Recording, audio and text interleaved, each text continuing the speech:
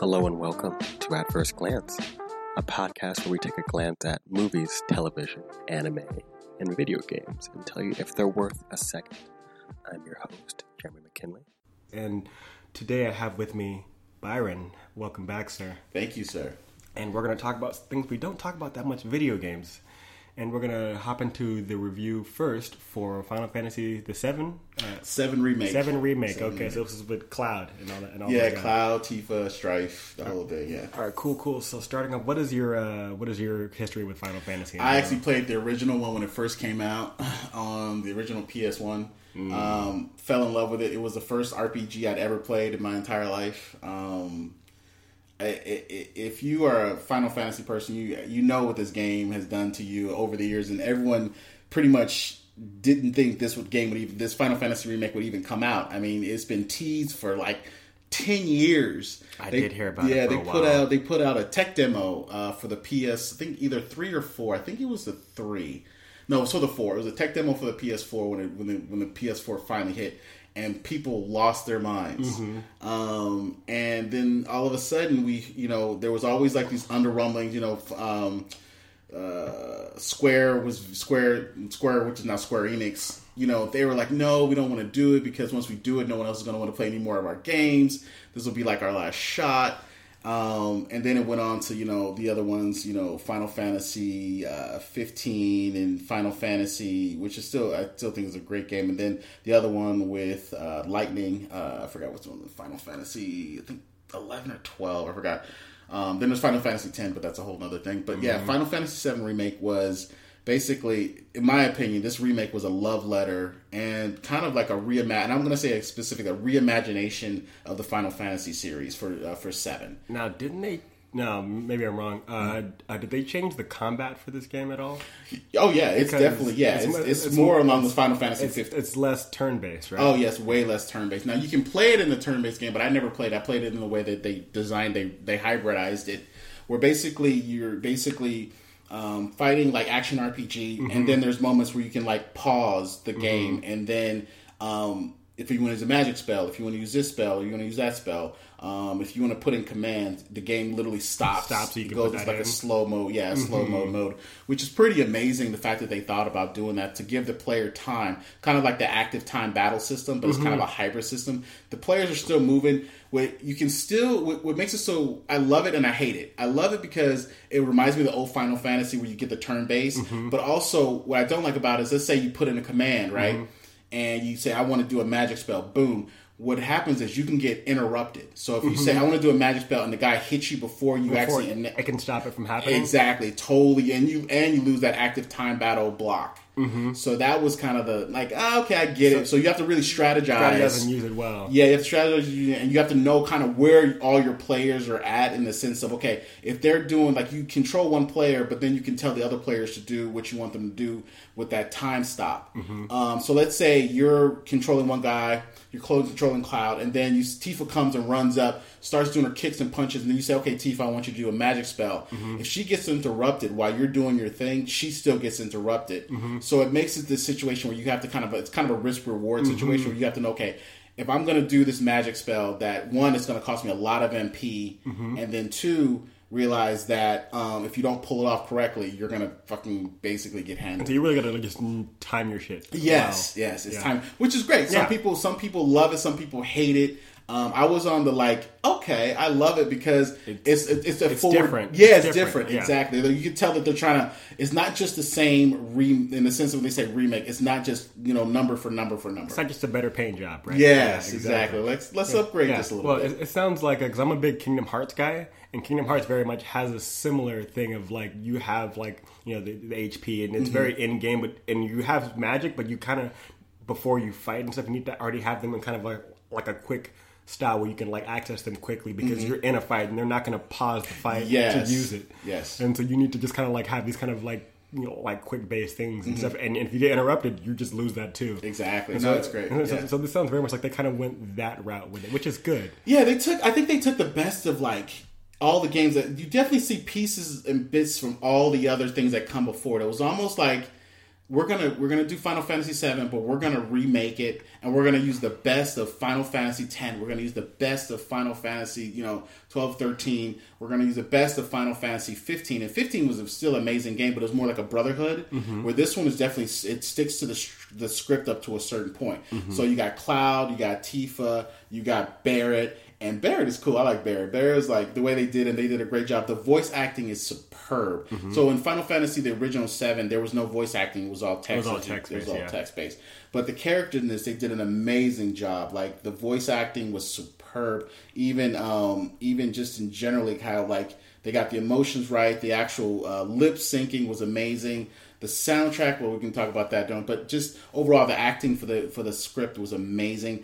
And I love that. We'll talk down further about the direction, but the direction isn't totally on script when it gets towards the end, which is amazing because you would just think, oh wow, I didn't really think Square Enix would take this in a different direction. So they didn't just stay on rails from the original game. There you go. Kind of like this is we have the bones of it, and then we're gonna kind of do something different because why not? Right? Well, they pressed the reset button on it, which is pretty amazing. We'll talk about it then. So is it more? So would you say it's more of a reboot than a remake?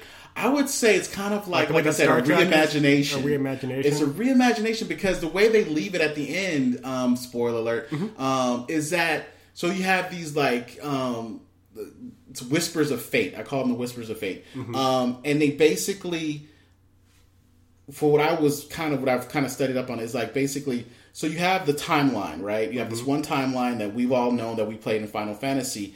And then these Whispers of Fate were trying to keep the same timeline. But the choices that Cloud and everyone makes basically reimagines a whole new timeline.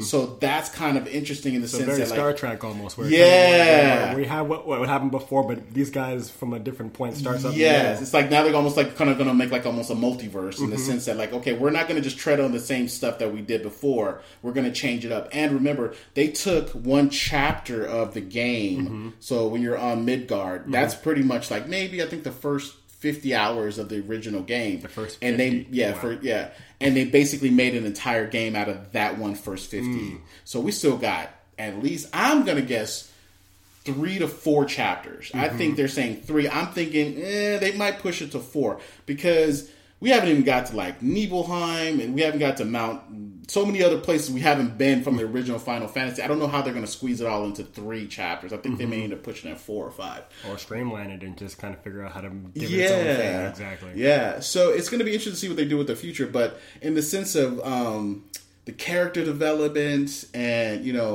the darts game, that this darts mini game that's really fun, that's really cool. They really just flushed out the entire 50 hours, and it's amazing they could actually make it a full game out of that first 40, 50 hours. Now, question, me being a person that doesn't really play Final Fantasy, like the most I'm a Kingdom Hearts guy. I watch Advent Children because it's it's amazing to watch. Yeah. Coming from a noob's perspective, would one have to really appreciate the original before you can play this reboot? No, not at all. I think you could pick this game up if you like action, any kind of action RPG. I think you find this very respectable. Okay. That's a good thing about it because of the reimagination point of view. You don't have to have known what the plot was with the original one because it changes anyway. So it doesn't come with so much baggage. Yes, that's what they're trying to get rid of. I thought in the whole remake was like, yeah, we are going to stick true to people who love this game, and it's a love letter to the original. But they're saying, okay, when we finish this, we're going in a different direction. We're going to take this in a different light. And I thought that was really amazing because now, I don't even know. It's kind of like when they talk about what was it, Game of Thrones. It got to the point where the books. Yeah, they're ahead of the books. They're ahead of the books. That's kind of where it is right now in the sense that we don't know. We're going to know they're going to stick somewhat to the script, but then it's also this is new element with these Whispers of Fate of changing the whole series and down the pipe. So it's going to be. I'm actually curious to see how it's going to go because. Spoiler alert, Flower Girl dies. Okay. Flower Girl dies by Sir Serpenthal. I always pronounce his name. Serpentoff? You remember what I'm talking about? There's Cloud and then Sephiroth? Sephiroth, there we go. I always pronounce his ring wrong. The one-winged angel? Yeah. Exactly. Oh, there's this great scene where he fights him at the end, where you fight him and he goes into the whole the music just... Is the score in the game at all from Advent Children? Because he has a great score in Advent Children. The composer came back. Oh, so that same music? Same music, but they redid the whole thing. So what happened, it was a two-person thing. Oh, God. I want to say it's not Sakaguchi. Sakaguchi was the original creator, but whoever did the soundtrack, he basically did it in tandem with a new composer, and they worked together on it. So it was him, and I want to say I can look up his name, but he's done multiple Final Fantasies, and he's written classical music. He wrote all the scores for this one, and I can't believe his name is leaving me right now, but. Bottom line is that they basically got together and they just the music they brought back. They put back they did the Chocobo music and they put it like to trap sounds. Interesting. It's like I was like, what? That's some trap shit. I was like, it was like they but it works though. Amazingly so. Okay. Amazingly so. They basically they took all the like classical Final Fantasy VII and they put a little bit of spin on like make it modern. Yeah, exactly. Well, I was like, wow, I didn't even know you could put Chocobo music to trap music and it sound that good. Like it was that kind of stuff. I have nothing but praise for what they've done with this Final Fantasy VII remake. I definitely played it all. I'm definitely looking forward. I'm actually on my second playthrough, and the crazy thing. So in the first playthrough, you get to use all your potions, like use everything. On the hard difficulty, you can only use magic, no potions.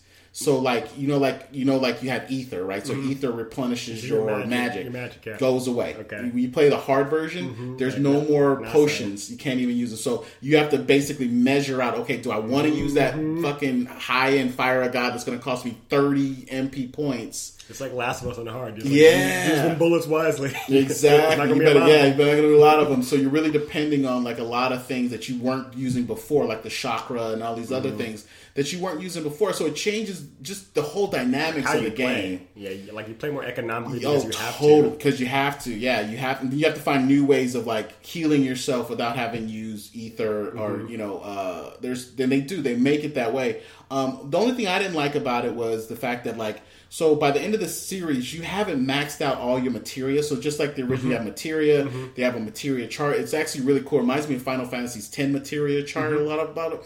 But it also still harkens back to the Final Fantasy 7.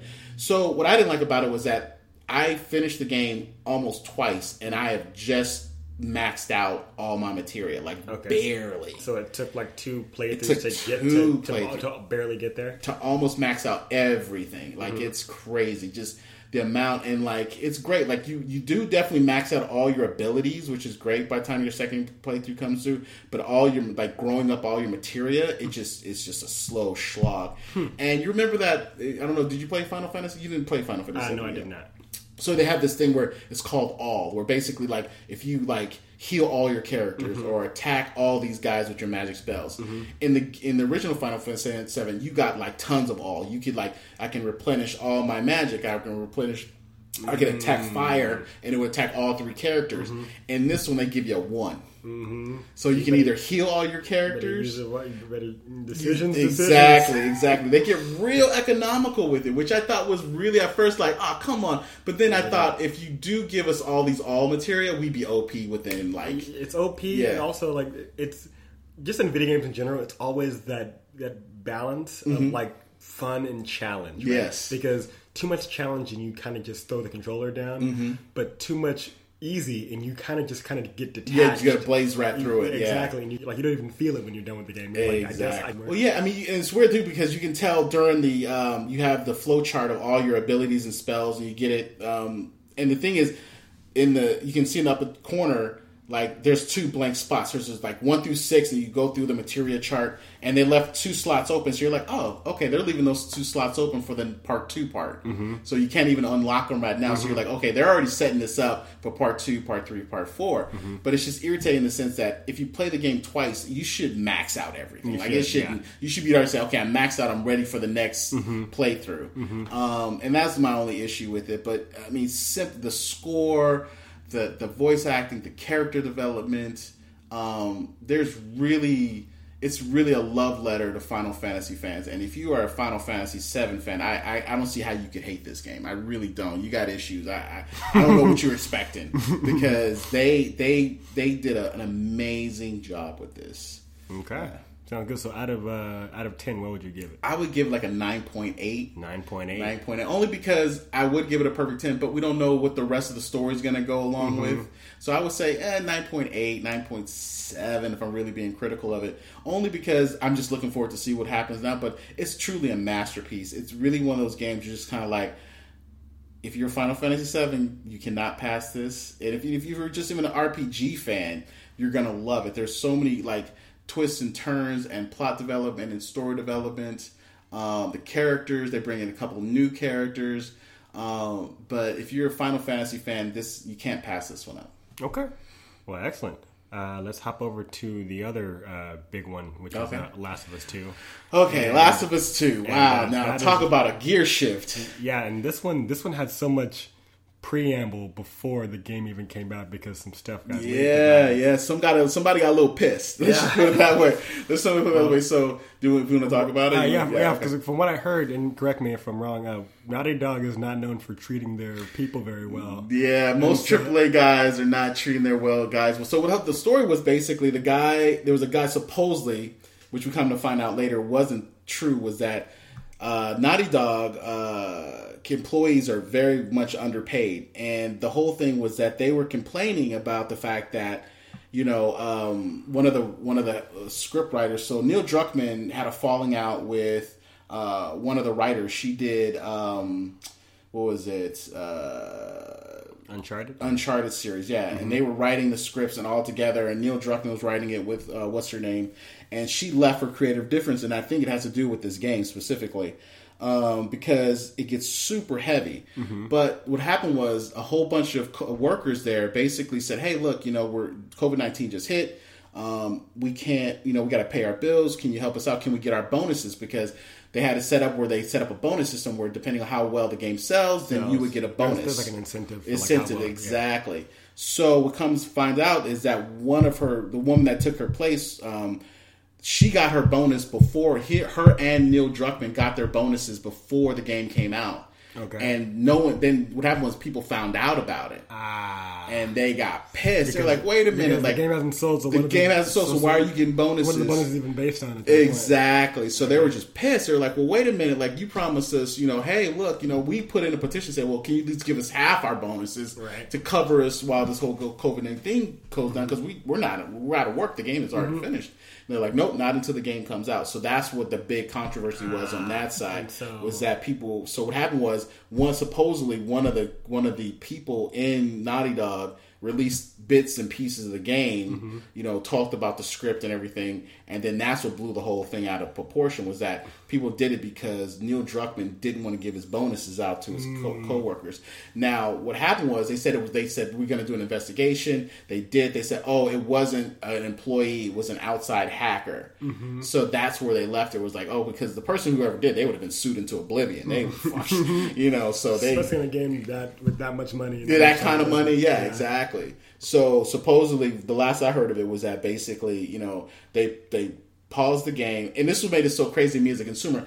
I pre-bought it twice. Mm-hmm. So what happened was it was supposed to come out this date. They missed that date. So they, instead of just saying, hey, we'll hold on to your money, they're like, no, here's your money back. And I'm like, okay. So I put in another pre-order. Mm-hmm. They did it again after this leak happened. They said, okay, here's your pre-order money. We don't want it back. And Sony was actually giving you your money. It wasn't like, hey, we'll hold your pre-order money. Like, no. Mm-hmm. If you want to get out of this deal, you can get out. You can get out because of the shit that you're hearing about it. So I give Neil Druckmann some credit for that, because he knew that some people from hearing the storyline would have just walked away. Mm-hmm. And as you know, so people that we know pretty much was the same way. They didn't really like the fact that the script had taken such a fucking crazy direction, which we'll talk about later. But so that was the whole thing behind Neil Druckmann and Naughty Dog and not paying their employees and why the leak had happened in the first place. It was literally just disgruntled workers, and rightfully so. I mean, Crunch is a bitch. Like like these guys get killed in Crunch. Yeah, and they're the real heroes. Without them, it's not. It doesn't. There's no game. There's no game. There's no game. I mean, same can be said of animators and like in that world of just creativity, where like the director and the writers and the people that do the music get more of the prestige, but then when it comes to the people that are out there grinding out a big bazillion frames a day, getting carpal tunnel and haven't seen their family in months. Nobody remembers the linebackers in football. No one remembers the guys who's actually doing the fucking work. They only think about that's the guy. Yeah, just the coach and the quarterback. That's it. That's it. So that's kind of what happened with that. So getting into Last of Us 2. So to go from Final Fantasy 7 to Last of Us 2, you're looking at like it gets dark. Like the game gets. The game was already kind of dark. The game was always like. To be a little fair, dark. Yeah, it was always. To be fair, I thought it was always dark. It just had moments of like levity. Like let's like breathe. Like we can enjoy a little. Like I remember in the first one that scene where she sees the giraffes. Yes, and you're like, can we enjoy something for a second? Can something just be beautiful for 3 minutes? Before we go back to like dire straits and people trying to murder us. Yes. No, it was definitely dark. And then it was definitely these moments of levity, and then it was like a journey between, it was a father-daughter father-daughter thing, Lone Wolf and Cub. All that I love Lone Wolf and Cub, but it was definitely those aspects of Lone Wolf and Cub, and it was like I'm going to teach you to survive in this harsh world, and you're going to teach me to like be a father again in a sense. But this one just goes. Throw that out the door. They're gone. Like that whole there are some aspects of it, but it becomes like it's a hate movie. Yeah. It's about revenge. It's about not letting things go to the detriment of your own self. Oh yeah. I mean there's that line that says in the quest for revenge, dig two holes. Yeah, that's what I'm saying. Dig two holes. Exactly. That's exactly what this is. It's basically it's definitely a dig two hole situation. And that's what makes it so powerfully, but it's dense, it's dark, it's I played the game and I was just like, okay, I need a break. Like first time I literally had to put the game down. I play video games, I play them all the time, but it got to the point where I'm just like, this shit is depressing. Like this shit, like I need to go talk to somebody about this. You need to decompress. Yeah, you gotta just it's one of those games you play. You're like, oh my god, like. You're killing people left and right. They're trying to kill you left and right, and the AI is more intelligent, and you have these character shifts. So let's get into it. So you have good old Ellie, and you have Abby. Yeah. So Abby. Spoiler alert. Let's get into it. Are those the two playable characters in the game? There are two playable characters in the game, and what happens is Abby is the daughter of the father that you kill, who's the surgeon that was gonna make the vaccine to cure the entire plague. But that would require killing Ellie. Yes. To that amazing ending in the first one. Exactly. And in the first one, if you remember, you had to kill the doctor. You didn't have to kill the nurse, but you had to kill the doctor. So you're playing as Ellie to start with, and you're thinking, okay, I got to do this and this and that, and you're living in this beautiful small town in the middle of nowhere. I think it's Wyoming. I think they put them in. Gorgeous. I mean, the visuals amazing. The light, the shadow, just beautiful gameplay, beautiful setup. And then something happens. Joel gets killed by Abby. I assumed that he was going to die. Yeah, they had to kill him off. That's the whole hero's journey, isn't it? So they kill him, and then so Ellie goes on this quest basically to find Abby. And you're playing as Ellie. You're thinking, okay, I know what I got to do. Fucking kill Abby. It's like straight out of like Quentin Tarantino's Kill Bill. You're thinking, I got it. I'm gonna knock this out, and that would have been great. It would have been a perfectly. And then they said, nope, we're gonna twist it on its ear. Okay. So all of a sudden, you're in Ellie. You're playing as Abby, and then they bring it back to well, how do you know Abby? What's going on? Because the whole thing, you're like, I'm trying to kill Abby. Like, no, why am I playing as Abby? And that is where I've never heard so many complaints in a video game about a video game in my entire life. Like in the sense that Naughty Dog knew what it was doing. It was trying to get an emotional rise out of people. Like, why would I want to play as Abby? Abby is bullshit. Abby is this. Well, you're playing as technically the villain of your own story. Exactly. And it's like, why do I want to play a character that kills my favorite character? Exactly. You're like, why am I playing this bitch? It's like, I have no reason. I hate her. I've been trying to kill her. Why am I not playing as her? Mm-hmm. So you figure out she's part of the WLF, which is like the Wolf. Basically, they were part of a... what was it? They were part of basically what Joel and Ellie was in one of those like hideaway places where the military had taken over, and basically they rose up against the military and taken over one of the camps, one of the hideaway camps, one of the from the plague, and it's really good. It's really well done. I mean, you could literally make an entire game just with her and doing that perspective. In the sense of like, if they didn't have any ties together, she would have been a good independent character. I mean, she's rocked. I mean, she's got pipes. She's like, I mean, she's built like a fucking Mack truck. She's like Sarah Connor, right? Yeah. Like doing pull-ups, doing one-handed pull-ups. Dude, Mac pipes like it's nobody's business, kick you and powerlifting motherfucker. And funny thing I've heard, and this is a complaint I've heard from people, was that like, even though, you know, she's a woman, she's like, she manhandles people. Oh, fuck yeah.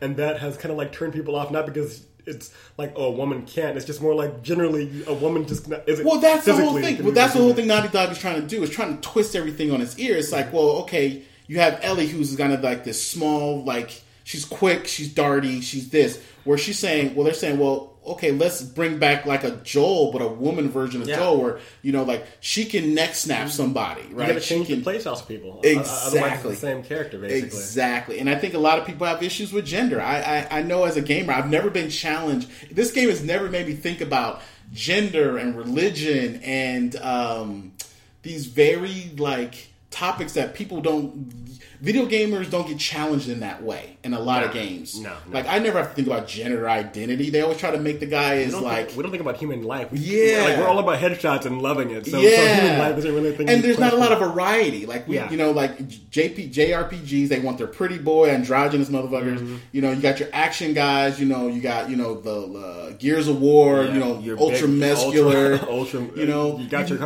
your CODs where it's just the white guy with stubble. Yeah. Like, it's just the middle, you know, like just the... Yeah, these archetypes. They're all archetypes. Yeah, they're all these archetypes, you know, almost, and then Naughty Dog's like, no, we're gonna really make what the world is. Like, they talk about lesbian relationships in this one. You know, Abby's a spoiler. Abby and Ellie. Yeah. Ellie's a lesbian. Yeah, I know that. Yeah. And then, but Abby's not. Mm-hmm. You know, but you would think, wait a minute, Abby's like she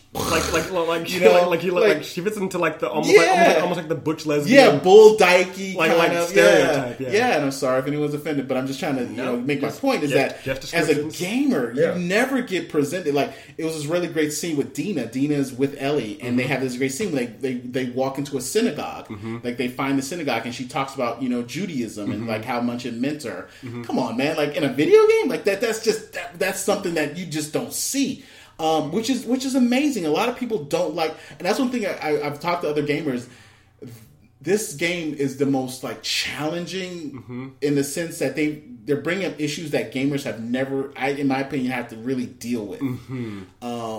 I've never been challenged by religion or gender or sex identification. All these topics that gamers just I've never been challenged with ever. You know, you get the JRPGs with the androgynous thing, like, okay, whatever. Yeah. That's Japan. Yeah. But to do it within an American context of like, well, they're going to have a developed lesbian relationship, or I don't even want to say lesbian, just a relationship on camera, in a video game, and the fact that like they're challenging the gamer to basically say, look, you know, there's more one way to like play a video game and to get invested in these characters. And I found that really amazing, and a lot of people found it very like off-putting. And I thought, okay, I've never walked away from a game thinking so much emotional like development within myself to say, wow, I gotta really like rethink how you think about things. Yeah, because we live. I mean, we're people, and we. When something challenges what we believe, it's not just that it challenges what we believe. What we believe is what we connect it to be us. right?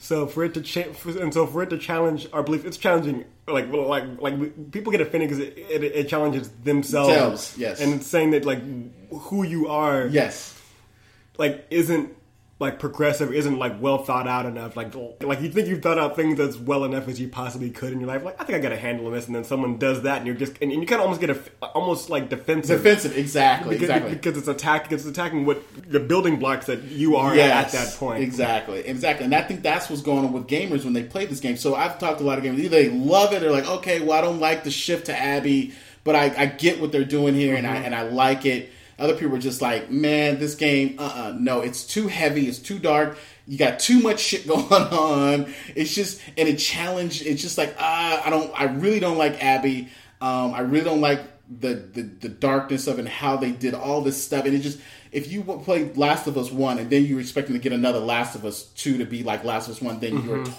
you're in the wrong spot. And I think a lot of players felt offended. They felt like, you know, Naughty Dog, like, why did you do this? Why did you go in this direction? It was like, you know, like we talked about Drake. Drake. Oh, Uncharted. Yeah. Uncharted went 1, 2, 3, 4, 5. 1, 2, 3, 4, 5. Nice continuity. Yeah. There was no lesbian scenes. Well, even then, it's just like it's just Indiana Jones. Yes, and I'm sure there are some heartfelt moments, but it's not going to challenge you about anything. Like no. it's this character, and there are these characters that are along, and some characters die, and you feel bad, but it's not pushing in the envelope. It sticks to the script, right? Where I just felt like Neil Druckmann was like, we're going to go off the rails on this one. Like, we're really going to take this in a whole nother direction. So let's talk a little bit about the game, because I can sit up and talk about like the whole social dynamics of it until ad nauseum. But now, before we get there, just one question. Because, like you said, there's such a stark contrast between the other Naughty Dog games, and just games in general, saying that you haven't been challenged. Would you say that people may have been more accepting of this had they like made games that were kind of like that got darker progressively and like almost like that frog in the like in the slow boiling water as opposed to like it being immediately hot? I think if you'd have put out trailers alluding to this, like you don't have to tell me the whole plot, but you didn't have to even allude to Abby. Just a little prep. Yeah, if you'd have just did some prep as to like, hey, we're going in a different direction, guys. You're gonna like some stuff. You're not gonna like some stuff, and that's okay. I think if he'd have like kind of like set the waters a little bit, he basically threw people into the fucking tank. Just kicked them into the deep end. Swim, motherfucker. Good luck. Where if it had been more like, ooh, this is like a hot tub. Like, okay, I'm gonna get my toe in. I'm gonna get my leg in. Like you acclimate, and then you're gonna be fine. You're like, I'm gonna be fine. So that's why I think, and it's weird because that's why I think he gave people's money back. Because he's like, if you've heard the plot, then you deserve to get out.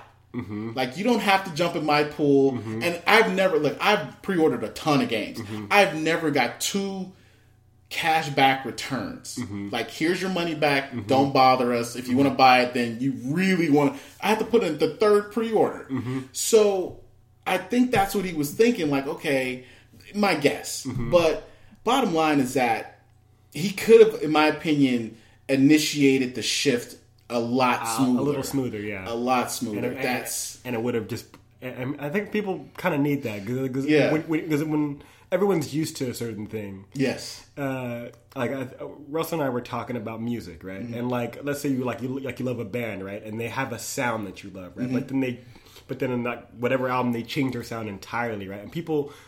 are either with it or they're not, right? But people always do that. Like, I like the old stuff, right? Yes. But at the same time, if they keep doing the old stuff, you're gonna be like, oh, they never change. Exactly. And so you're kind of like in that thing where like do the same stuff but make it kind of different. Yes. And you kind of have to walk that balance of like fresh and familiarity. Exactly. The whole sophomore slump thing. Like, wow, they really went too far. Too different. But if they stayed the same, you would have been like, wow, that's just like the same as the last one. Yeah, exactly. So that's what I think happened here. And I think Neil Druckmann, I think he was just like, I'm gonna fuck some shit up. He just jerked it. He just hard left. Too hard left. Good luck, everybody, for holding on.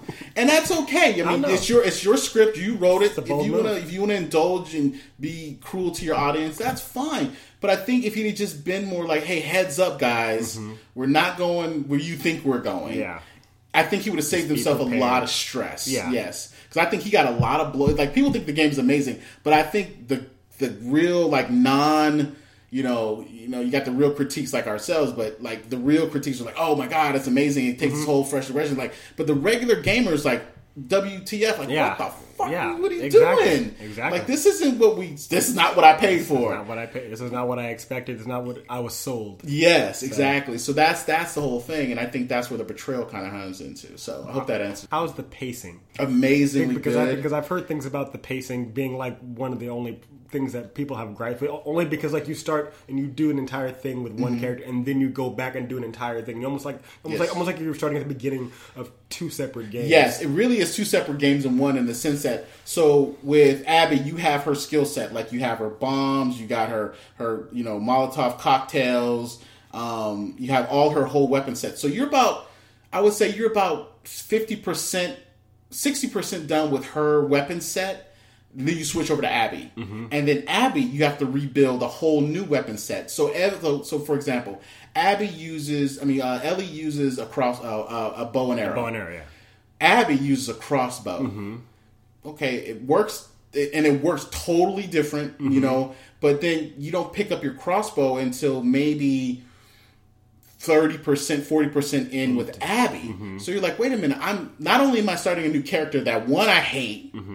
Two, I lose all the weapons that I built up with Ellie in the same game. And I got to pick up a whole new skill set with Abby. Abby uses a one-shot killing weapon, which is really cool. But you're like, wait a minute, this ain't her skill. This isn't the skill set I'm used to. So that's the problem with pacing, in the sense that they're like, okay, not only are we going to give you a new character that you absolutely hate, we're going to make you earn it. We're going to make you relearn the crossbow. We're going to make you relearn. She uses pipe bombs instead of like the regular other bombs. They both do.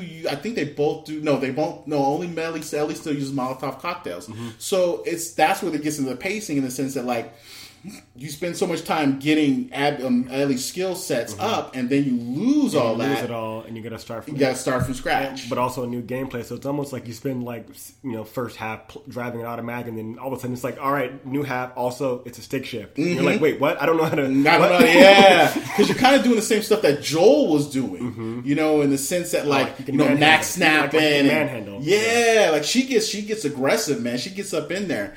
And so it's a whole different skill set, which is great, which is fine. But just realize it does affect your pacing.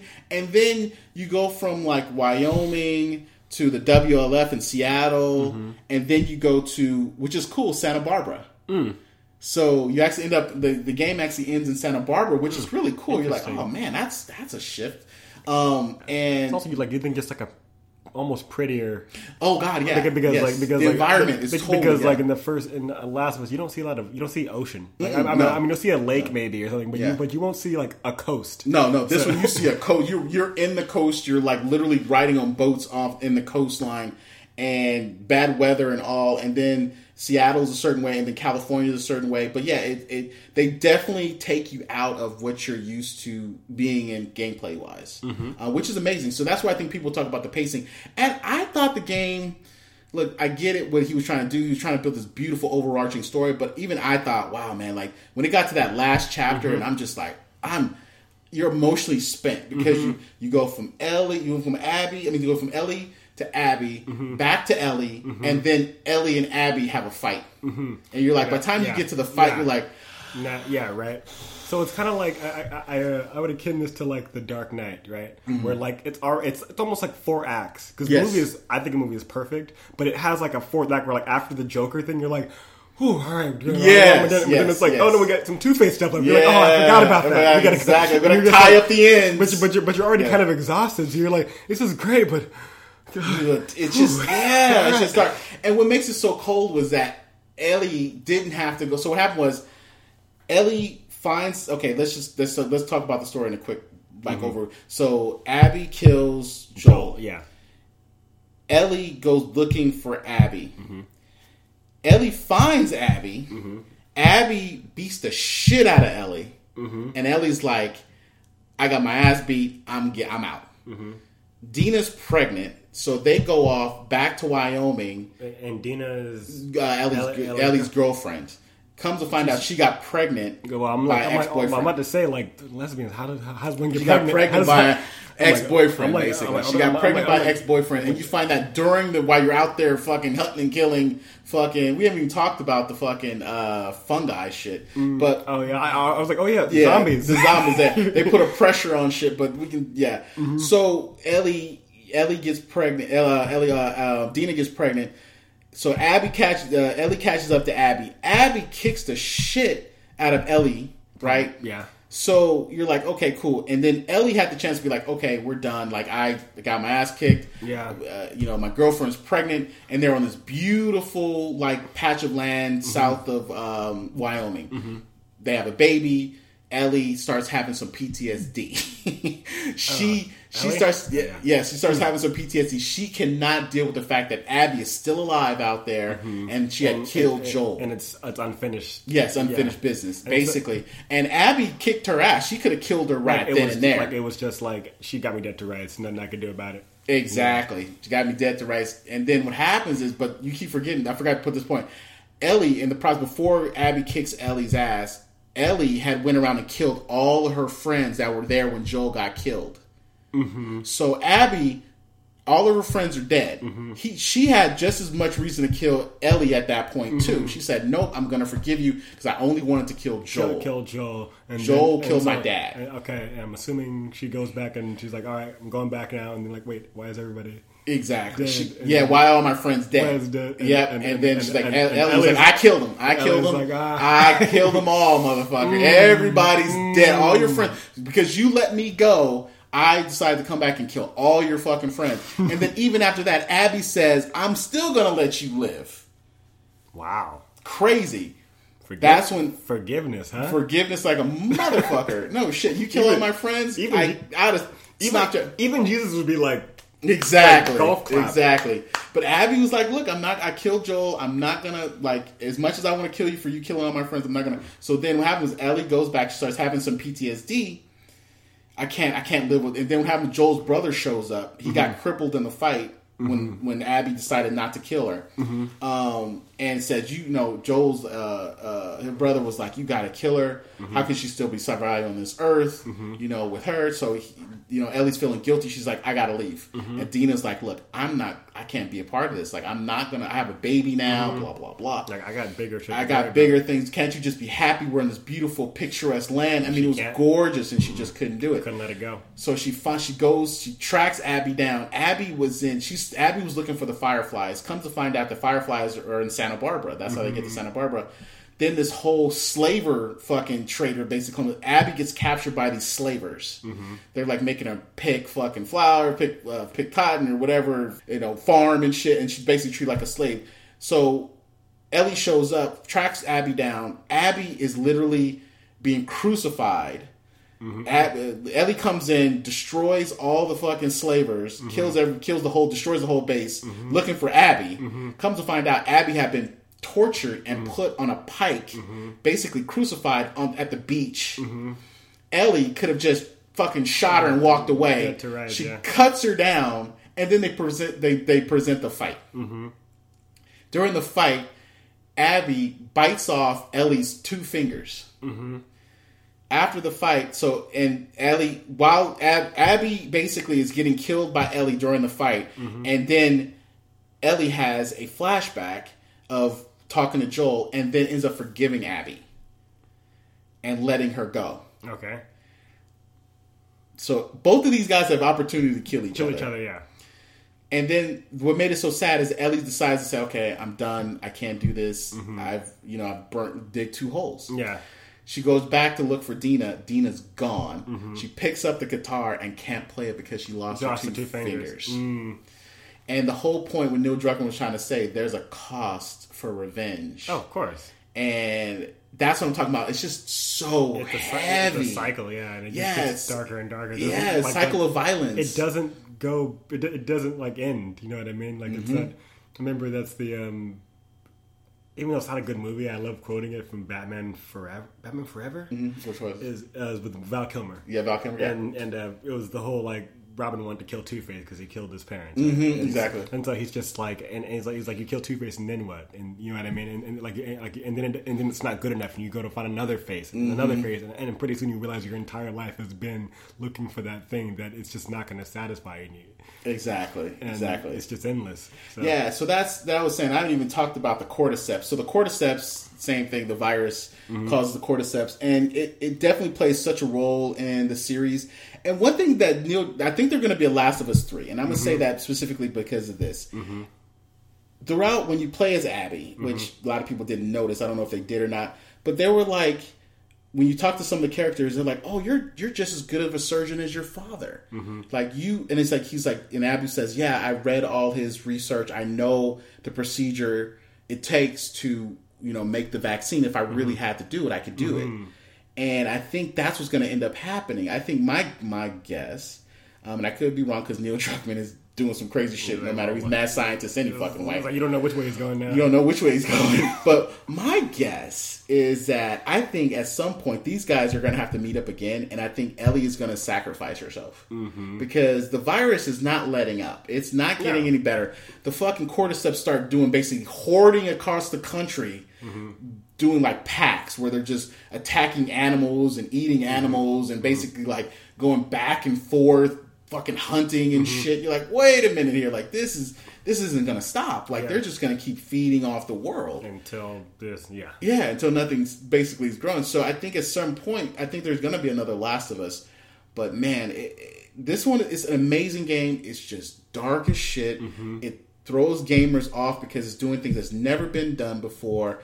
And I have to sit back and say, wow, Neil, you're a mad scientist, brilliant. But I just think I have a hard time seeing people signing up for Last of Us 3 because I think you lost maybe 50% of your audience. I really do, and I could be wrong. I hope I'm wrong. But I've talked to a lot of gamers, and a lot of gamers are like, man, no, thank you. I'm done. Here's my card. I'm good. You've done too much. You've gone too far. So it's going to be interesting to see if he does put out another Last of Us, which I think he will. I just don't know. Is he going to get the backing from since the whole yeah. For now employees don't want to work for you because you fucking burned them into the ground. Yeah. You pissed off all the gamers who played your game on a certain level that you're gonna your casual gamers for sure. Yeah, if you're a casual gamer, you steer clear of this game within the first hour. You're like, no, thank you, sir. I've had enough. It's just one of those games like you're like, man, like it's like, okay, I want to see the end, but man, I don't know if I want to endure that much pain. Like it's just like, ugh. I remember having that problem watching Breaking Bad. Yes, and I would like. It's a show I couldn't watch or I couldn't binge because 5 episodes in, I'm about to have a heart attack. Yeah, so deep. Like I need to watch something lighter. So goodness gracious, let me go outside and see the sun. Yes, I need to just decompress. Like I'm supposed to be the gamer. I'm supposed to be entertained. Right. I'm not entertained. I am like I need to talk to someone about this. I gotta call my therapist up. Yeah, like I got my own fucking problems. I don't need to go fucking deal with PTSD, fucking killing people problems. But yeah, no, it definitely, I would say it's one of those games that if you want a challenge, you want to be challenged on multiple levels, and you want a complex story that's unlike anything you've ever played, definitely play The Last of Us. Oh yeah. It takes you in places that I think no video game has ever done before. And I say that with all sincerity. It's a deep, dark game that is worth playing, but just realize that you're not playing your average, which is not even average. You're not playing, Uncharted. You're not. You're playing The Last of Us, and that is an experience unto itself. Honestly, I was going to buy the game anyway. You sold it to me more. Okay. And just to me, because I like different, and I'm also very much that if I know what the experiment is. It's not going to break me. I'm going to go through with it. And it's, for example, I love Dark Souls, but the experiment is it's meant to be like challenging. It's meant to be unforgiving and brutal. And if you know that, then it doesn't break me because I know that it's meant to be that. So if I die, I'm like, oh, that's the point of the game. Like, it was my mistake. I'm going to die, and that's okay. And it's like, why did I die? because I wasn't good enough. Exactly. It reminds me of Ninja Gaiden. Do you ever play Ninja Gaiden where you're like, fuck, I gotta be... Everyone's bitching like, no, play better, motherfucker. Like, get good. Yes, exactly. And that's okay. That's totally fine.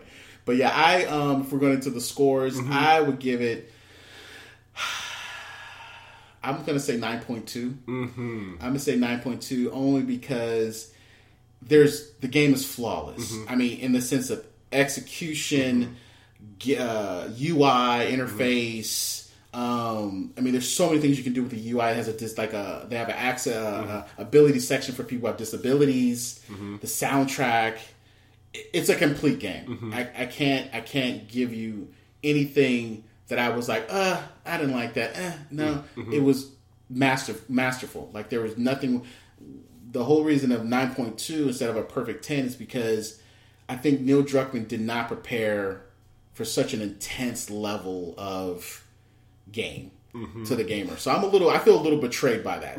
And a lot of gamers are going to hate it just because they hated the shit. That's almost interesting. It's like the shit is too deep. Yeah, that's exactly. It's almost to its detriment. Yeah, it is. In a sense, it is because it's like, dude, you hate motherfucker. This is not what I signed on for. I signed on for a fucking action adventure game, and it was amazing. That's not the point. Yes, and no, there's a lot of gamers that feel that way. Like, man, fuck you. Yeah, you made a great game, but you betrayed me. You gave me too many feels. Yeah. I didn't want to feel this. Yeah, and that's call it what you want, man. Call it butthurt if you want, but it definitely takes you in place. So 9.2, excellent game. If you're looking for something that's really gonna just throw you off as a gamer, but still fun and action, just tense, and you're never gonna have a real bored moment because between the acting.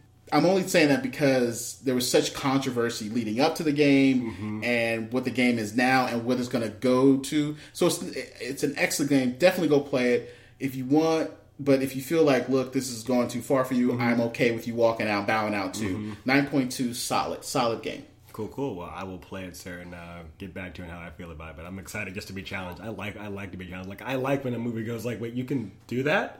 And then like later on, I'm just like, that's just kind of brilliant. Actually, I didn't even think about that. Why not? Just no one's done it before. Exactly. Mad scientist Neil Druckmann, you keep going there, buddy. Don't let the world stop you, buddy. Just treat your workers better, though. Yeah. We don't like slave labor, man. Don't treat your workers like we play in the video games with those slavers, man. Yeah, be careful with that. It's weird that you can make a game with slavers, but then at no point do you see like the parallel. Parallels, exactly. Because you would think if I'm working on that script and I'm the guy doing the animation, like, hey, motherfucker, like. I'm not this fucking, Yeah, exactly. Cool. So let's go into a debate here, since this seems to be the topic of the day. We're going to talk about digital versus hard copies. Here we go. And I will be in the hard copy camp. You will be in digital. I'm digital all the way. In the digital camp.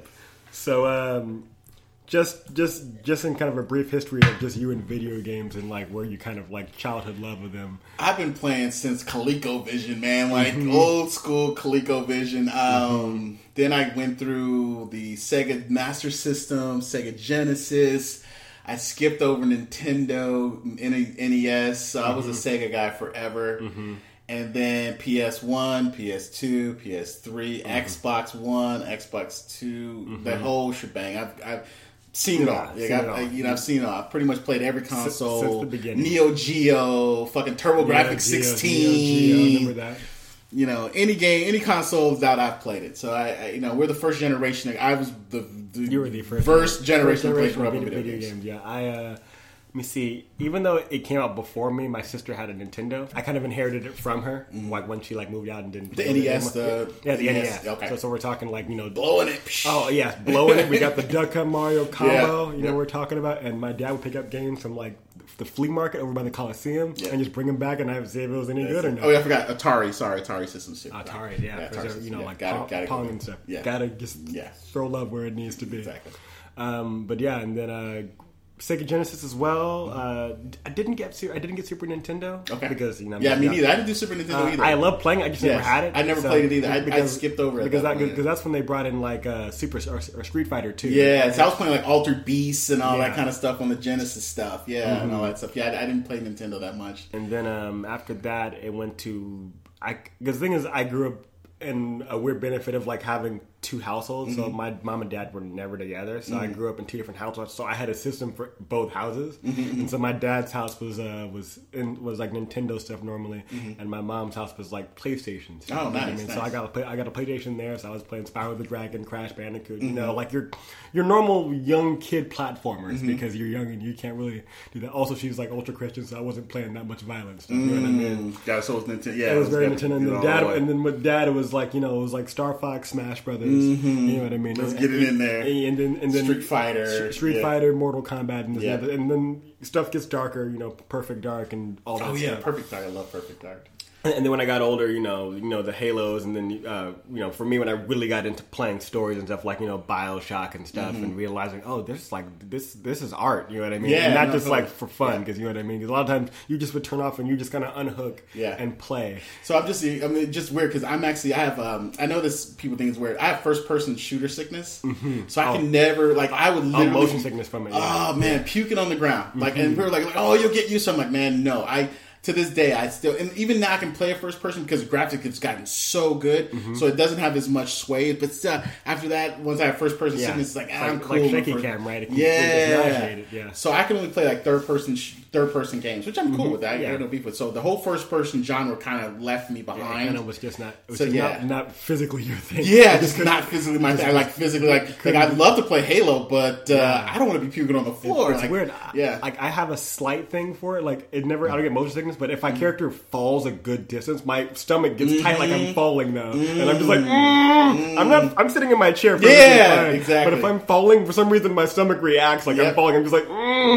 yeah. Oh wait, why am I even jolting? Yeah, like I hit the ground. I get nauseated even thinking about first person shooter right now. It's like, oh god, it's too much movement. It's too herky jerky. Like, nah, I'm cool. So I went on to like, you know, third person games. You know, the action adventure third person genre. So you know, like not the last with the what is it? The Naughty Dog series and all that stuff. Crash Bandicoot, of course. Let's see, Final Fantasy. I got heavy into RPGs, JRPGs, heavy into that shit. So that whole, you know, but all along we were always like collecting games, collecting games, and you know, of course the Wii and Wii U and all that stuff. But so I mean, we both are very into the game. We know what we're doing here. Now, I'm assuming you had a lot of friends that also played games and stuff too, right? So, what would you say was like the time spans where you were like trading games with friends and playing each other's games and stuff? You know what I mean? Because when you were young, you couldn't afford everything. Yeah, you couldn't afford. Yeah, we were trading. I would say back in the Sega Genesis games, we were trading them back and forth. TurboGrafx 16, I remember trading them back and forth, like going out of style. I love that part of it. And then when I got older, basically, I would say once I started playing JRPGs, people didn't trade as much because I was just like, no one was back when I was playing JRPGs, and I call them JRPGs. A lot of people they weren't into them. You know, like there was Chrono Trigger. I remember me and my buddy traded Chrono Trigger, but that was pretty much it. After like Chrono Trigger, I really didn't trade games that much. That wasn't my thing. Not to say I didn't have friends that didn't. You know, it's just the kind of games I was into. People just weren't. There was the value there, like nobody wanted to trade with you. For your game, right? So I was turning them in at GameStop and all that stuff. EB Games back then. I remember that. Electronic Boutique. Yeah, just for just in case you also, youngins don't remember. Or also Funko. Ooh, yeah, there you go. Now we're talking. Just in case you young cats don't remember. But yeah, so I was trading my games and I was trading them too, but. And I never liked the fact that like, okay, if I buy a $50 game, I come back a week later and it's fucking, I can only get $25. Oh yeah, that'll piss you off real quick. It's why I don't. It's why like I don't sell any of my. Yeah, so some people, like me, I still have some of my old collection games, and so we both have seen both sides. And what about you? Did you trade a lot of your games? Yeah. I was very much like, hey, play this, and I'll play this, and it was just I loved having hard copies of stuff generally. Okay. I liked the idea that if I was like recommending something to somebody, I could just be like, here, take it. I have a copy. Just try it. Just take it. Exactly. It's like a book. And when it's like digital, and the person may not have, or you know what I mean, or when it's like I don't, I can't just like give them my whole system to like play. I kind of want to play it too. Yeah, exactly. And so it was very much like I like that, but in this day and age, they've now made it to where they slowly want to disincentivize you sharing. I don't know if it's disincentivizing as much as the fact that, like, you know, I hate GameStop. I hate GameStop with a passion. Haven't been there in years. Haven't been there in years. I stopped going. There was a time I used to love GameStop. Mm-hmm. I used to be like, hey, I'm going to go out the night before, 12 o'clock, doing the pre-release, hanging out with other gamers, and we're all talking about, man, we're all in line together. Costumes. Dude, everybody used to get into that. And I used to like, man, I stopped doing it. I think early 30s I stopped doing it. Like, it's been a while since I've done a midnight release. Mm-hmm. But I used to be hardcore, honey, I'm going out. I'll see you later tonight and pick up the game. So that's how crazy I was about GameStop when it came to midnight releases. And I just got to the point where I just felt like GameStop has done nothing but a disservice to the gaming industry. Oh, 100%. So the only way to get rid of them is to go digital. Just freeze them out. Because then they go away. And that's sad because there is something to be saying about, you know, having the booklets and having the things and not actually having the physical paper. I agree with that. But then on the other side of the fence, you can't keep treating gamers like shit. No, but at the same time, I even though I don't like them in terms of like the way that you buy a game and it's like more than half of its own price, like later on, or even just like the next day you go back and you're like, why was this just came out yesterday? Why is it already $25? Exactly. In-store credit and stuff. Yeah, and it's like they're running. See, I was running a nostalgia thing with GameStop. Like they're going to be the purveyors of video games, and they're just trying to run a business. Oh yeah, exactly. And I just thought, if you're a true, like, it's almost like, you know, like if you're the head of Microsoft and then you have the head of Xbox, right? The head of Xbox is going to love games. He's supposed to love games. Like, you know, but the head of Microsoft doesn't really give a shit. He's like, make your profits we want. Yeah. And I felt like the guy that was the head of Microsoft was running GameStop. You see what I'm saying? Yeah. So it's very much like, you know, the businessman versus the artist. Yeah, versus the artist, and it gets to that point where I just like, you know what, guys, like, you guys are hurting the industry more than you're helping the industry. And I think when we talk about going digital, I think it just breaks that whole leash. It definitely does. There's also I don't know why, but and this is just more, I guess this is purely a nostalgia based argument, but just like the idea of like going into like a place and just getting a used game. Yes. For like, you know, like I remember I found this place that had like used games and used movies, and I remember I went in there and I was buying classic games because I just wanted to have them in my collection. Like I'm a big Jak and Daxter guy. Yeah. And I went in there and they had Jak 2 for like $1. And I was like, hell yes. And just funny story, I go in there and I buy it. Like, I'm like, yes, please, can I have this? And I like use my card that I didn't have any cash on me, and he was just like, here, just take it because it'll cost more to run the credit card than actually done it. So he just gave it to me. Yeah. But just like being able to like just grab it out, like just kind of physically grab it. It's almost like because like. It's a different thing, like walking in a library and then like just looking at books and a list online. You know what I mean? Yes. And again, it saves you time. You don't have to go out and stuff like that. So there's definitely that benefit for me. I don't know why, but like, you know, people who talk about they love the smell of books. So they like walking in the bookstore. I don't think I have any argument with your saying about the nostalgia aspect. Yeah. What I have issue with, one is GameStop. That's a whole nother thing. But another thing is that like. Gamers and people who are into tech, there's an evolution, right? At a certain point, we got to say, look, we got to let go of the old and start with the new. I love backwards compatibility. I think Xbox does a great job with backwards compatibility, and Sony does a shit job with backwards compatibility.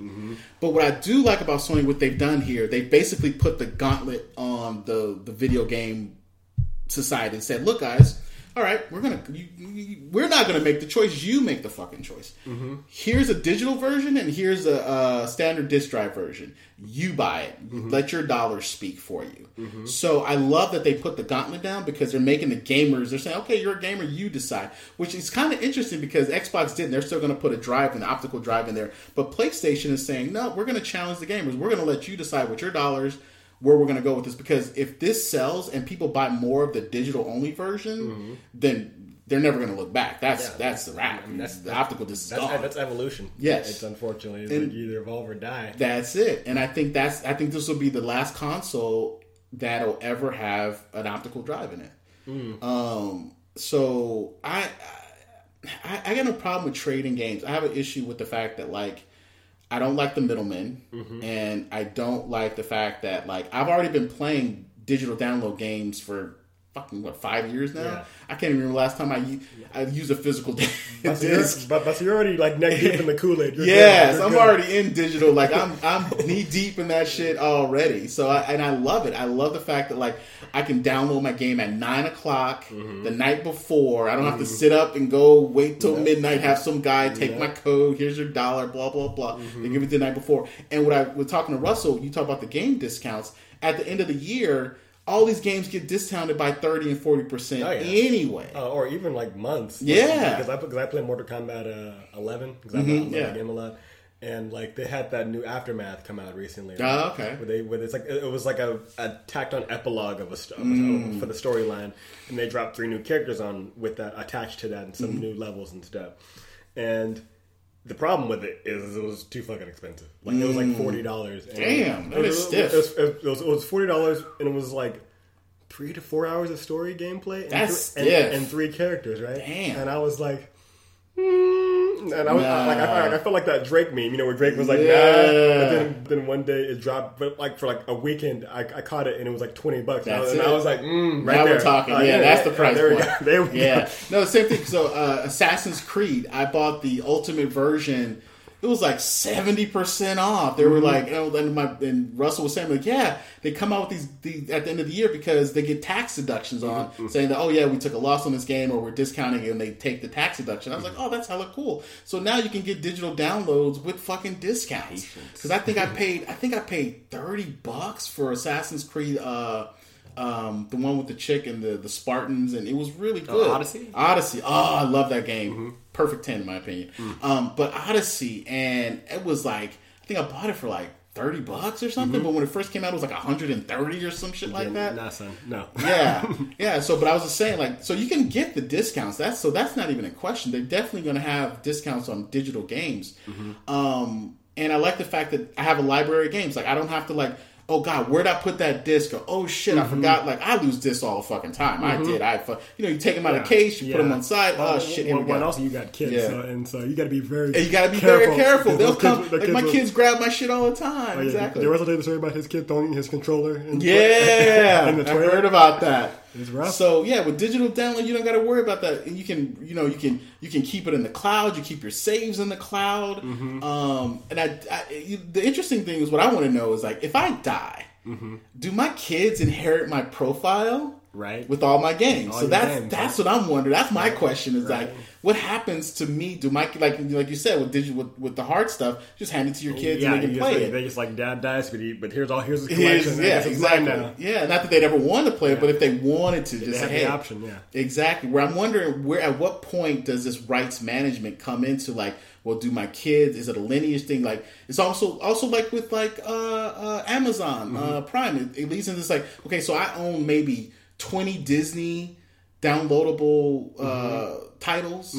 Okay, so it's under my profile. So if I die, do my kids get access to those profiles and those digital downloads? No, who's paying for it? Exactly. So it's interesting to see where this is going to go.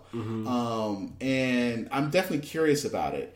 But in the sense of, I just think digital is just kind of where the world's going, man. People don't got time to be going and go to the library and run in there and do all that. That's definitely John. I'm just also an outgoing guy, so I'm just like, here, take this. And they're just totally. Digital. It's all good. Stay in your houses. And I'm just like, okay. I mean, I'm not gonna lie. It's like it's way easier. But like, for example, my friend Stephanie, who actually lives out here, she doesn't like video games at all. Until COVID. Okay, now exactly. I got a lot of them. And so her boyfriend's just like, here's a PS4, here's the Uncharted series. Here you go. She's like, this series is really good. And one day I was like, have you played Spider-Man? And she was like, no. And so like I have a hard copy to just kind of like mail it to her. And so because that was nice. Because like I can do that. I'll be fair. Like that is the exceptional time where I can like, send someone a hard copy because it's just like you can kind of share profiles in a kind of a shady way. Yeah, Or so you have access to it that way, yeah. Like in a way, but it's also like a weird thing to set up, and it's just... And it makes it so much more complicated. You know, I agree with you. But like the same thing, I agree with you in the sense that like people have been asking me like, hey, what are good games to play with my boyfriend? Like I had this one girl say, oh, you know, that new Tetris just dropped out. And she was like, oh my God. Like it's funny when people ask you like, oh, what do you think I should play? And you're like, okay, well, what do you like? What do you not like? You're sitting back like that god in the chair like, yeah. You finally come to me for all my knowledge. Yeah, it's kind of cool. Especially like, with code, I'm getting a lot of that. And shit, like a therapist, you're just like, all right, let's talk about your personality. Yeah. What are you into? What do you like to discuss? You like puzzles? You like ultra violence? Yeah. So I set her up with Tetris, and I told her if she wanted to get into like the single player genre, I was like, okay, well, the one you have to play. I said Tetris is this game, and then I gave her a racing game, and then I said, okay, if you really want to try this whole single player thing, you got to play God of War 3. Like no doubt. So it's like. If you like, I mean, if you're gonna get into ultra violent games, that's the game you want to play. That's the gauntlet. Hack and like the premiere of hack and slash. Exactly. So, I mean, digital versus analog.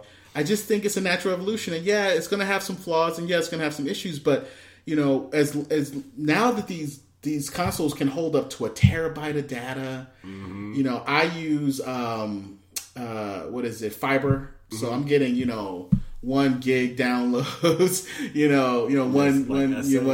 like I'm getting fast downloads, one megabyte downloads per, and, not the 50, and so I have really good speed. So at a certain point, you gotta like, look, man, do I really want to go down to GameStop, pay them my money, get my physical disc, come back, throw it in the disc drive, and know that it's going to be slower on the disc drive. Remember, so everything's going over to SSD on the hard drive, so the speed is actually going to be faster.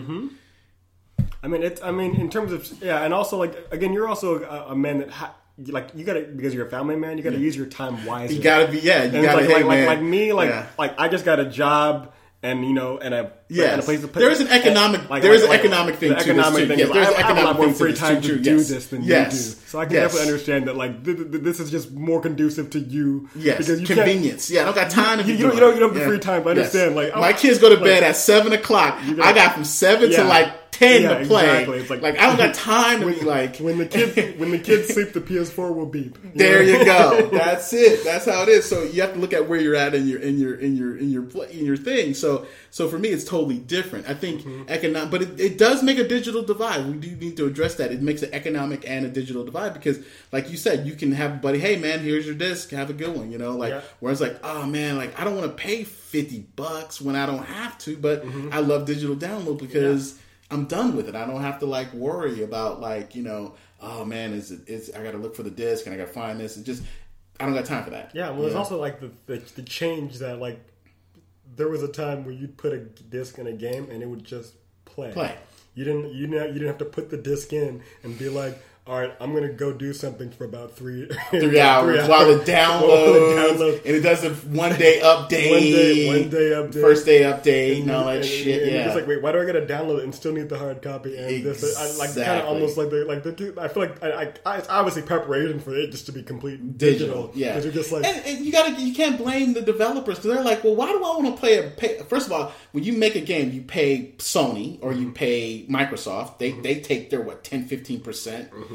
Then you got to pay. Then the distributor gets 10% or not as much as the big boys, but I think like 5 or 10%. So that's automatically 5 or 10% that I could be going in my pocket. And then you still got players who are going to be giving games back and forth, so that loses money there. So by the time you look at the math, like, well, this middleman is costing me a shit ton of money. You don't need to be here anymore. You don't need to be here anymore. And I'm going to make a game that's going to install cleaner and work better on the system that I intended it for. Yeah, exactly. So, I mean, the middleman is dying. Yeah, fuck him. Nobody likes that guy. Nobody likes the guy because we were talking about that too with movies. Even now, because of COVID, you can't even do movies. Digital download is becoming the new thing. It's becoming the thing. Like everyone's renting, and and that's perfectly fine. Again, I collect my hard copies as well, but I also watch. There are things that I'm just like, I don't want to have that. I don't need to have it. I have that in my collection. Yeah, exactly. I'm also like, I'm at that point where I buy movies. like hard copies once a year. Yeah. And that's called Black Friday. Yeah, exactly. Outside of that, no. Also because space. Yes, exactly. Yeah, no. Like I buy like when I bought like all the stuff for my kids. Like we have Disney Plus, but I also like buy Disney stuff on Amazon because I just thought, oh, they weren't going to work it out, but they finally did. But like there's certain things you couldn't, like Disney. Certain things you couldn't download, like the Little Mermaid, you could not. They were not selling it. You couldn't buy it. They took it back, and then they finally released it digitally. Like, oh, I better buy it now. It's in that vault. That's it. And they put it back in the vault. And they don't fuck around. They will hold that shit forever. They'll hold it. Those prices never change. Nope. They still hit you up hard. Still go there like, why is Incredible still like $25 brand new? Yeah, what was it I bought the other day? I was just like, why the fuck is this still $20? It was Dumbo. Wow. I bought Dumbo, and I was just like, wait a minute, this shit is still going to charge me $25 for a thing that's fucking, 40 years old? So yeah, that's what I'm saying, shit like that. So digital does work. It is definitely a financial issue with digital because it's actually, it should be cheaper. It should be cheaper because you're not having a disc. There's not a physical disc, but the property rights, they're like, no, you want digital, you're going to pay for it. You want that convenience, you're going to pay for it. So that's where I have issues with it on my side of the fence because it's like, wait a minute, this thing is 30 years old. It's not even in high def. It's not like you say, hey, we're gonna upscale it to 4K. We're gonna do. They don't do anything. Just here you go, fucking box in and good luck. Like honestly, if they did it because we talked about the Mulan thing earlier, off mic and everything. Like honestly, instead of like just kind of like charging for a single thing, if you like on an already owned subscription service, yes, why not just have different levels of subscription where a higher one gets you all like Black Widow and Mulan and stuff. Yes. And that way they're getting their extra money. Good point. As opposed to making you pay $30 for that one movie. Exactly. It's like you got your $6, but if you pay like $20, if you pay $20 more a month, you get like the prime level. Like when Black Widow drops, you got it when Mulan drops. That would be a better subscription because you get those big screen releases. Yes. Because that's what I think people would be more interested in than dropping $30 on Mulan, saying, okay, well, we have your fucking free tier. Here's your regular tier that we're doing right now. But if you want to be able to get all our latest releases, okay, you agree to do a 6-month contract for $25. And then people would be more on board with that than just dropping a solo $30. Yeah. For one movie. Wait till it comes out a hard copy and get it cheaper, or just rent it. Exactly. And then the studio still make its money because you're thinking $30 extra per account per month for 6 months. So yeah, they'll be okay. I mean, it's Disney. They'll be fine. They'll be fine regardless. Yeah. We ain't telling them nothing they ain't thought about. But also Disney, you're welcome. Exactly. For this idea. Shit, that's a great idea. No, that is. That is a great idea. It makes more sense than like.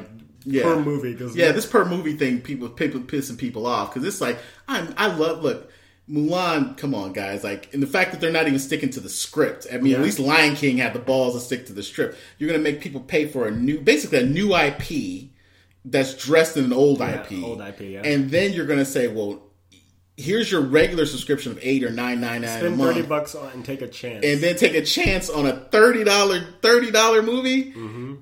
You're setting yourself up. The people that are going to be buying are people that need to review something. Yeah, basically, because it ain't going to be the average consumer, dude. Not at all. $30. Well, I mean, like you, the family man that has like multiple kids, so that you would save money. But like, my kids aren't into Mulan. But also, your kids probably aren't even old enough to really like appreciate. Because that one looks like it's like a PG-13. Yeah, it's like a PG-13. Yeah, no, there's no music in it. No one's singing in it. No dragons in it. No dragons. No, they know what they're doing, and I just think. I think it's almost like they're building it to fail. It's almost like kind of like when Tesla came out. Like, the first one was like, that's $100,000. I don't know. Great idea, but let me know when it gets cheaper. Yep. That's what this is. It's literally like... And then it did. Yeah. And then you move to Napa, and everyone has a Tesla. There you go. But you have to think something like, what I was talking about? Trolls. Trolls was perfect. It works. They're like, okay... It was also cheaper, though. They made it cheaper. Yeah, they made it... Yeah. It was like... I think it was like... $15. 15? Yeah, $15. That's way better. Yeah, it was $15, but you didn't get to own it. Yeah. You get to rent it. I think it was rented for 3 days, and then they came out with the ownership once that fell off. But Trolls was perfect because you had kids. Parents were like, give us anything at that point. It was like deep in the COVID. Like, with kids, I've run out of everything. Everything we got, I remember my wife actually bought it twice. I was pissed. I'm like, honey, do you know we just spent $30 on one movie? She's like, oh, I thought I owned it. Like, no, sweetie, not until like this date. You're just renting it for like 3 days. And she had no idea, but she was like, give me anything. I don't give a fuck. Just keep these kids quiet. Yeah, so that's what I'm saying. So digital is convenient. It's easy. It's more expensive, but hopefully the more we keep doing it, the cheaper it'll get. Yeah, that's definitely like how it generally goes for that with anything, right? Like you just remember back when PlayStations were like $300. Yeah, well, like, $599, $500. I remember I paid it day one, $599. I paid it. It was still the best PS4 you will ever fucking own. It was PS3. Mm-hmm. It had backwards compatibility. That was back when it had the first ones had like all the good shit. You could play back to PS1 games, and it was even to this day it was the best fucking. It had a thing where it would use your when you weren't playing the game, it would send data. You're part of like this like data thing that was helping out NASA or something like that. It was using it as one of those digital calculating computers. It was amazing. Like. But it was $599. I remember it was a 500 gigabytes or something. It was crazy money though. Back when 500 gigs was a lot. Yeah, exactly. But it was. And then I was pissed about the price, but I paid it, and I never looked back. I was like, okay, it wasn't like the Xbox 360 where the shit overheated and broke, and I had to send it back 1,000 times. Red ring of death. Jesus Christ, those days were brutal. I went through like 3 Xboxes. Easy 3 Xboxes. And the sound, that shit was like a jet turbo when that shit fucking took off. I had to buy a little cooling unit, one of those additional cooling units. That shit was like a goddamn jet stream when it was getting hot. You knew it was like, oh shit, it's getting intense. Fucking thing would... You're just like, so if you're Xbox 360 guys, you know what I'm talking about. You know the struggle. Yeah, dude, struggle's real. So, but yeah, so there's always going to be an economic divide. That's just the way of the world. But as a gamer, I just think do you want I think it's going to come down to gamers, and my guess is that I'm going to end up winning this because. PlayStation 4 is PlayStation 5. People are going to have to make that choice because once once they both come out and says, well, okay, they both going to have the same. Let's just say, for argument's sake, they're both going to have all the same features, and the only difference is the optical drive versus the non-optical drive. Let's say the price point is $399, or let's even be a bitch about it. Let's say it's $499 for the optical version and $399 for the non-optical version. Okay. So, which one are you more likely to buy? The cheaper one. Exactly. Yeah, you just go for the cheaper one. You're going to go for the one you can more afford. I mean, I don't have the income that you have, so I waited till Black Friday to get my PS4 for like $200. Yeah. And and again, the average guy wasn't dropping $599. No. I was working. I was making good money. Yeah. I wasn't. You could afford to. I could afford it. That wasn't a problem. But the thing is, the weird thing about video games is that it's something that most low, in terms of economic status, I've been there. I know what that's like. I've been there. I remember that 360. I was pissed because I was having to buy multiples, and I was broke. It's like when you're shit, I gotta save up and get a new one. I got so many games I can't play. Exactly. No, I totally get you. And so, but yeah, it's that price point, and it'll become. And I mean, if history tells anything, I mean, you're gonna win in terms of long, down the road, because mankind generally leans toward convenience. Yes. Path of least resistance. Exactly. And so it's like WALL-E. You know what I mean? Like everything's automated at that point. No one's even walking. No one's even thinking about physical anything at that Nobody's point. walking anymore. Exactly. Let alone going. Let the servants do it. Yeah. Exactly. But yeah, it's definitely going to be interesting because my thing is once Sony gets a taste, once people start getting a taste for digital only, and they've been kind of. Once the gamers say, okay, we're going to go digital, this is what we're going to do, it's going to be interesting to see the legality of these things. Because I was watching this great YouTube video talking about, well, when you buy it digitally, you technically don't own the game anymore, right? Okay. So it's basically a lease. It's basically a lease situation. So let's say, for example, the game comes out, you digitally download it, you buy it, and then at a certain point, the gamer, let's say the distributor or the actual producer of the game says, hey, I want to do an update. And let's say, just for argument's sake, Microsoft says, hey, we're no longer going to support this digital game anymore, or we're not going to include it on the next console we make. Where does that leave the gamer then?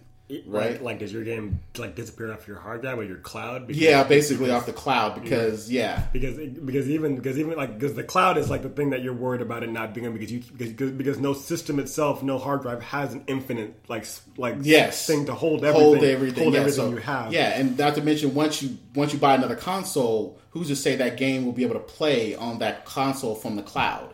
Yeah, right. So it becomes this whole like IP, exactly. And so that part kind of scares me because, for example, like with music, right? I have the Apple Music thing, and there are some albums that I love that aren't always available to play. Yes, like exactly. I love this band called Soil and Pimp Sessions. It's like a Japanese jazz band, right? And their stuff is on there most of the time, but sometimes I'll go in there when I play the song, and the entire album, like it'll say it's there, but they just because of legal reasons, they just don't have the rights to it right now. Yeah, exactly. Yes. And so, but if I had the CD, I could play it no matter what. Exactly, it's the same thing. So Snoop Dogg, I love Snoop Dogg. He had this one song where he talks about like I forgot what the name of the song was. Basically, it was like a bootleg copy. You could buy it, and then I was like, oh man, I love that song. It was almost like bootlegs and B-sides from Ice Cube, and like I was looking for Death was a Death something, I forgot the name of it. It's when he goes to hell and he talks about being in hell for Snoop Dogg, and it was this great remix of it, and I was like, oh, I love that remix, and you can't find it anywhere. But if I had the physical disc, I could just pop it right in and be good. But the fact is, there are going to be certain things that are just going to have to fall off because you can't find them anymore, or they're just not making them anymore, or they're just like you said, like there's certain things with physical discs, like I own it, I know I have it, no matter what, it's not going to go anywhere. Burn some hard copies and put it in a safe. Exactly. in case like someone EMPs everything. Exactly. So it becomes this weird, like controversy of physical disc. I do love it, but it is going the way of the dodo, and the problem is that we're going to leave stuff behind because of it. Yeah.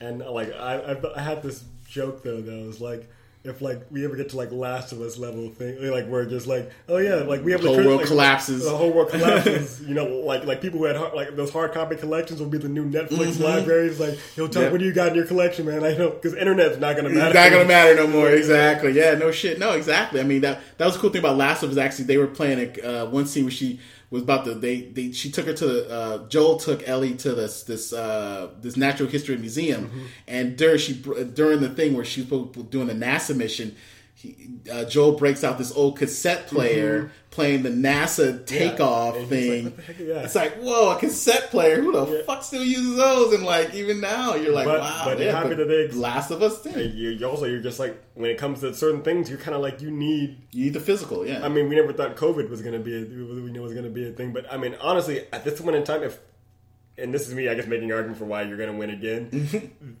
I mean, people being stuck inside is going to be reaching that digital win because people just can't go out now. So now they have more incentive to just get digital. Yeah, but do you remember that GameStop thing? That bullshit they're saying that they were an essential fucking service. Did you hear about that? GameStop was fucking almost got shut down by the sheriff in here. Was saying they had to. I don't know. You probably heard about it, but basically they claimed that because people were at home and they were stuck home playing video games, that their service was an essential service and we have the right to stay open. And the cops was like, showed up and said, you guys are not a fucking essential service. You are shutting this shit down.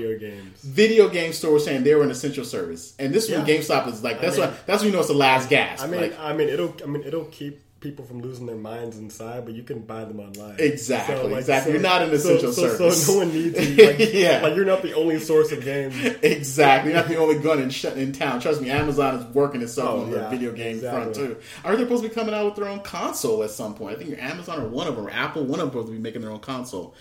Kind of like the Stadia level shit. But that's a whole here nor there. But yeah, the digital thing, I think it's one of those things where it's like, I'm not dying for it to win 100%, but then I'm also like, I love the convenience. Oh, it's gonna win. It's just evolution. I'm like there are parts of it that I'm just like, but I know, you know what I mean? Yes. So in your heart of hearts, I'm not sitting back being like, I'm not fighting nature. I know nature's gonna win. Yes. But at the same time, I'm like appreciating this, like the old ways before they go fully extinct, fully gone. Yeah. Yeah. So it'd be interesting. So I mean, it's gonna be interesting to see. But I definitely think Sony is going to basically make or break this whole. I think they're going to break the market in the sense that, like, after this, there'll probably be no more optical drives coming out because Sony has no real incentive to actually put a non-optical drive because remember, it's Blu-ray. Mm-hmm. So Sony owns Blu-ray. Yeah. So every time a console is made, console is made, Microsoft is paying Sony to use their Blu-ray drive. The Blu-ray drive, yeah. So it actually works against Sony to not put an optical drive in there because I'm losing money. Yeah. But they know that the tides have shifted in the sense of digital download is the way to go. Yeah, it's easy. I mean, and that's just pretty much the way, that's the word, it's easy. Yes. And people will always go with what's easy. Easier. And with the discounts they're going to give and the fact that people really don't like GameStop. If GameStop was what people really truly loved, like if they were as nostalgic as we would love to be, I'd be like, man, I'm going to petition. We're going to fucking stick to physical drive until the day I die. Yeah, die on that hill. Exactly. I would die on the hill, no problem. But you have this industry that's just it's been a vampire. Yeah, well, it doesn't share the love, and so that's why it's easy to just let it go. Yeah, no, we're having the power of the players. Yeah, next time you come up to the back of it, I got to show you a spot. It's called Retroactive, and they sell records.